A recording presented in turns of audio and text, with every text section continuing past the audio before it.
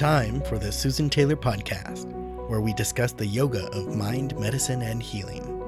Author of Feeling Good Matters, Sexual Radiance, and the Vital Energy Program, Dr. Taylor imparts authentic knowledge and practical tools that inspire, educate, and empower us to be a healing force for positive change. So join us and take your life and our planet to the next level.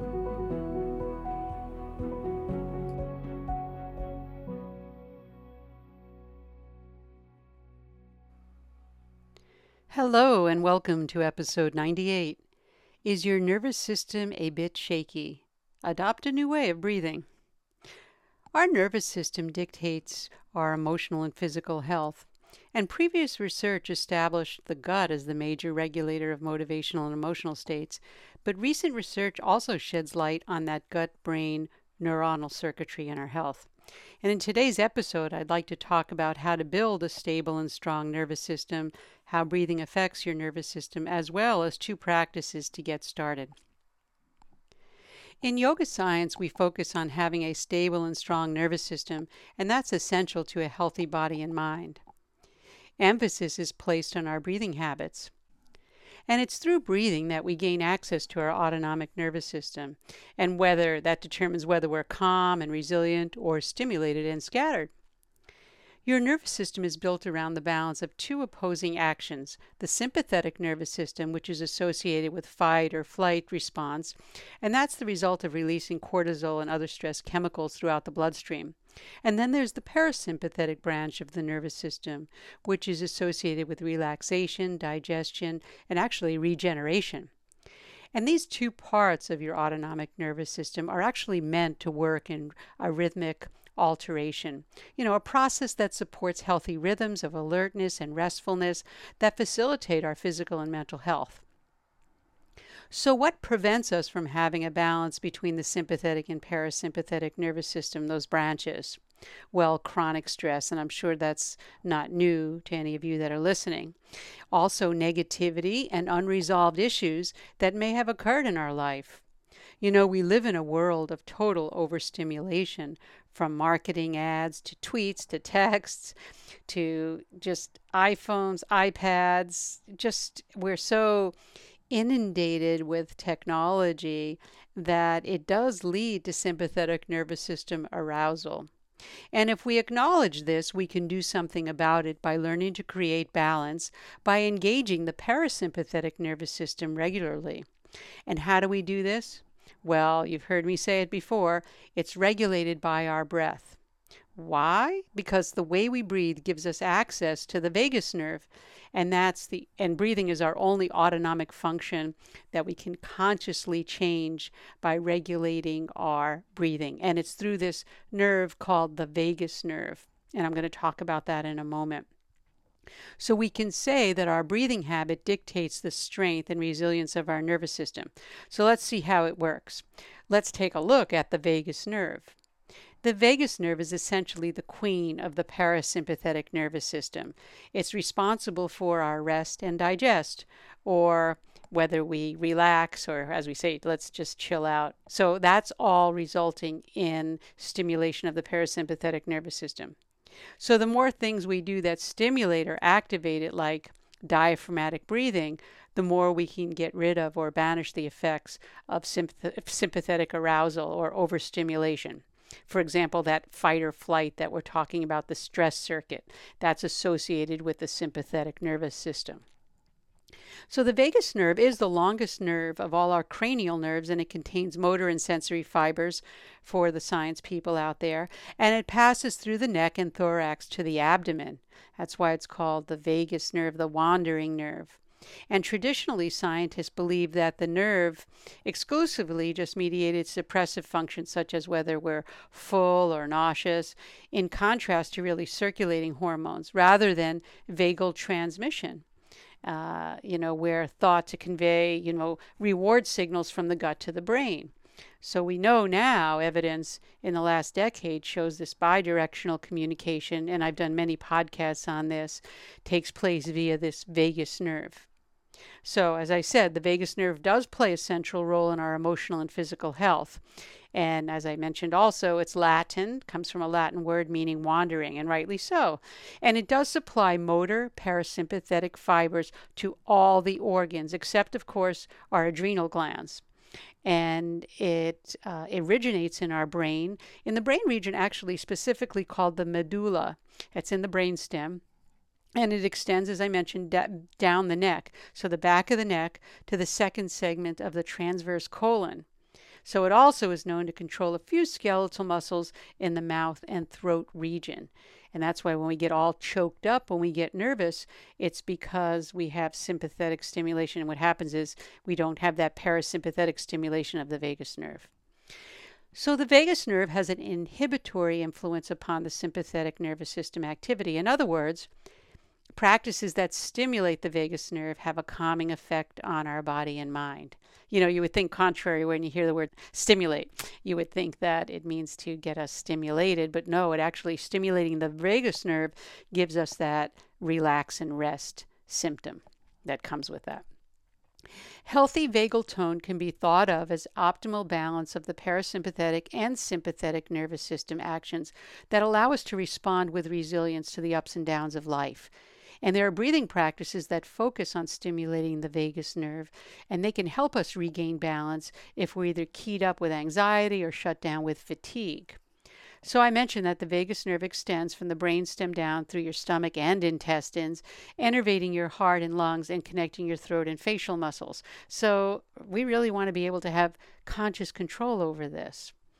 Research shows that the way we breathe does affect our heart rate, and you're wondering, how does this relate? And I'll tell you in a minute.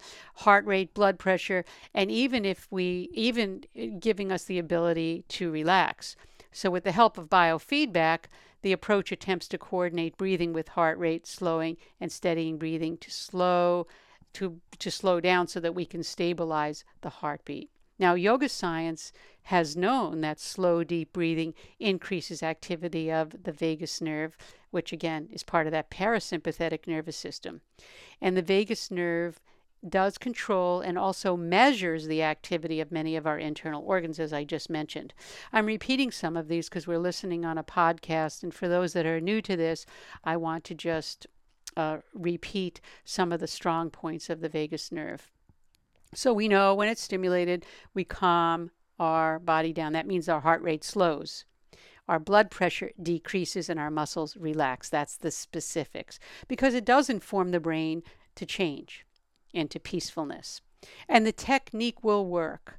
And I'm going to talk about that as we end the podcast towards the end, 2 breathing practices that you can do. So let's put it another way. Your body senses your breathing and adapts its heart rate in response. When we inhale, our sensory nodes on our lungs, they're called lung stretch receptors, send information up through the vagus nerve and into the brain. And when we breathe out, the brain sends information back down through the vagus nerve to slow down or speed up the heart, depending how we breathe. So when we breathe slowly, the heart slows and we relax. Conversely, when we breathe quickly, when we get anxious about something, our breath changes, but also our heart speeds up and we feel amped up and anxious. And that's all controlled by our mind, the feeling to the thought, and then that thought amps us up or slows us down. So our exhalation that triggers the relaxation response, we know that because vagal activity is highest and the heart rate is lowest when you're exhaling. And that's why yogis have given us practices centuries ago for wanting to have these kind of breathing practices to have a sound mind and body. So what type of diaphragmatic breathing exercises, I'm giving it away, and techniques should you use? Well, we first know when it comes to effective vagal changes, any type of deep, slow diaphragmatic breathing during which you're using the lower part of your lungs will help. So when you do this, you're imagining inhaling as if you're filling up your lower, let's use abdominal breathing here with a little bit of rib cage expansion. If you're sitting, you're filling up a balloon, and then when you're exhaling, you're deflating that balloon. And that's a simplified version of abdomino-diaphragmatic breathing, in which you're going to stimulate your vagus nerve and activate your parasympathetic nervous system and actually improve your heart rate variability. Let me just talk about that for a second. Heart rate variability is a broad measure of our overall health and fitness and a biomarker for homeostatic capacity as well as a healthy lifespan. So people have done a lot of work on that. It actually measures the variability of the time gap between heartbeats and can be calculated by many devices. So heart rate variability, a low heart rate variability is unfavorable, and it indicates that you have a dominant sympathetic fight or flight nervous system, okay? And it's associated with stress and inflammation. So what we can do, we also know that low heart rate, let me say one more thing here, low heart rate variability may also suggest anxiety, depression, or health concerns.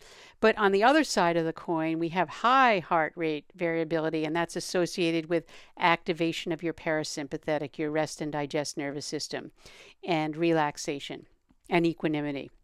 So high heart rate variability, that's what we're looking for, indicates your body has a good homeostatic. We know that means balance, capacity, and can recover easily from stressors that we get in life. So that's why we bring that in. So diaphragmatic breathing, back to what I started with, will improve your heart rate variability, hence why I just spoke about that for a moment. So with this in mind, the most immediate way to change the balance of sympathetic and parasympathetic nervous system actions is with our breath. So we're going to counterbalance our overstimulation of sympathetic tone, and we're going to focus on diaphragmatic breathing to extend the length of our exhale. For those interested in furthering your knowledge, you can study some of the research done by Dr. Stephen Porges, who offers advanced understanding of the autonomic nervous system, especially when we relate to trauma and PTSD. So keep that in mind. So our students learn diaphragmatic breathing and are instructed to practice diaphragmatic breathing as part of our everyday habit of breathing. I've seen in many studies, just do it when you feel anxiety. No, diaphragmatic breathing should be your everyday breath, because children up to the age of 5 breathe diaphragmatically, and you watch the belly and the rib cage move when they're walking around and standing, and only through conditioning through our mind do we change that habit. So we're not just doing it in our yoga class or our mindfulness meditation class, okay? Some diaphragmatic breathing techniques prescribe inhaling and exhaling via mouth breathing. We do not advise this, since the nasal passages are essential to the neurological signaling in the brain. Again, that's a specialty that we advise in our practice, in our teaching here. A typical exercise that we do to regulate our breathing is diaphragmatic breathing, as I said. And once that's established, then we go to exercises involving what I call 1-to-1 breathing, even breathing, and 2-to-1 breathing. And I'll tell you what they are. So 1-to-1 breathing would be inhaling, let's say, for 3 to 5 seconds and exhaling for the same amount of time. So 3 to 5 in, 3 to 5 out. So it's a 1-to-1 ratio. I like to start with exhale to inhale, because you have to exhale and create space to inhale. Again, so we exhale for 3 and inhale for 3. Many teachers start with inhale for 3 and then exhale because people are afraid to exhale. It can produce anxiety. But the more advanced students, we start with exhale. The second practice that we teach is spending more time on exhaling than on inhaling. So, for example, we will exhale for 6, inhale for 3, or exhale for 4 seconds, inhale for 2 seconds. And again, that comes over time. The nervous system needs to be strengthened and balanced. That's why I started. Is your nervous system a bit shaky? It gets shaky when we feel we don't have enough breath. So training the mind through breathing practices and training the body using diaphragmatic breathing, we build the resilience and strength of the nervous system, which allows us to have a more resilient mind, a stronger life, and better health, actually. So we know that our heart rate does increase slightly when we inhale and decreases when we exhale. So when we draw out that second phase of exhalation, when we exhale longer, we actually lower our heart rate. And we do this in many of our meditation classes so people can have the experience yourself. So I'll give you what that is. Take your pulse for 60 seconds and then practice breathing longer exhale. Even if you can't do 2 to 1, try just longer than inhale, and do that for about 3 to 5 minutes, and then take your pulse again for a minute and watch your heart rate will have decreased if you're not chest breathing. And it does quiet the heart, and it actually gets that through the brain. So this possibility remains to be confirmed by clinical studies. However, we have seen it exist when we do this kind of training and we let the students experience it for themselves. But do your own research. Do the practice and see if it works for you, and take what works for you and discard what doesn't work for you, because it's all about your own research on yourself. And that brings us to the end of this episode. And if you'd like to be notified weekly for new podcasts, please subscribe on susantaylor.org, or you can also go to the YouTube website that we have, where we have our podcasts posted. And we also have iTunes, Google Play, Stitcher, and TuneIn, where you can also listen. And please, if you do like this podcast, share it with your colleagues, friends, family. Any questions, comments, or feedback, by all means, send them our way, and I'd be glad to post a podcast and do something on your behalf. And again, until next time, what do we need to do? Remain calm, consciously aware, living in the moment.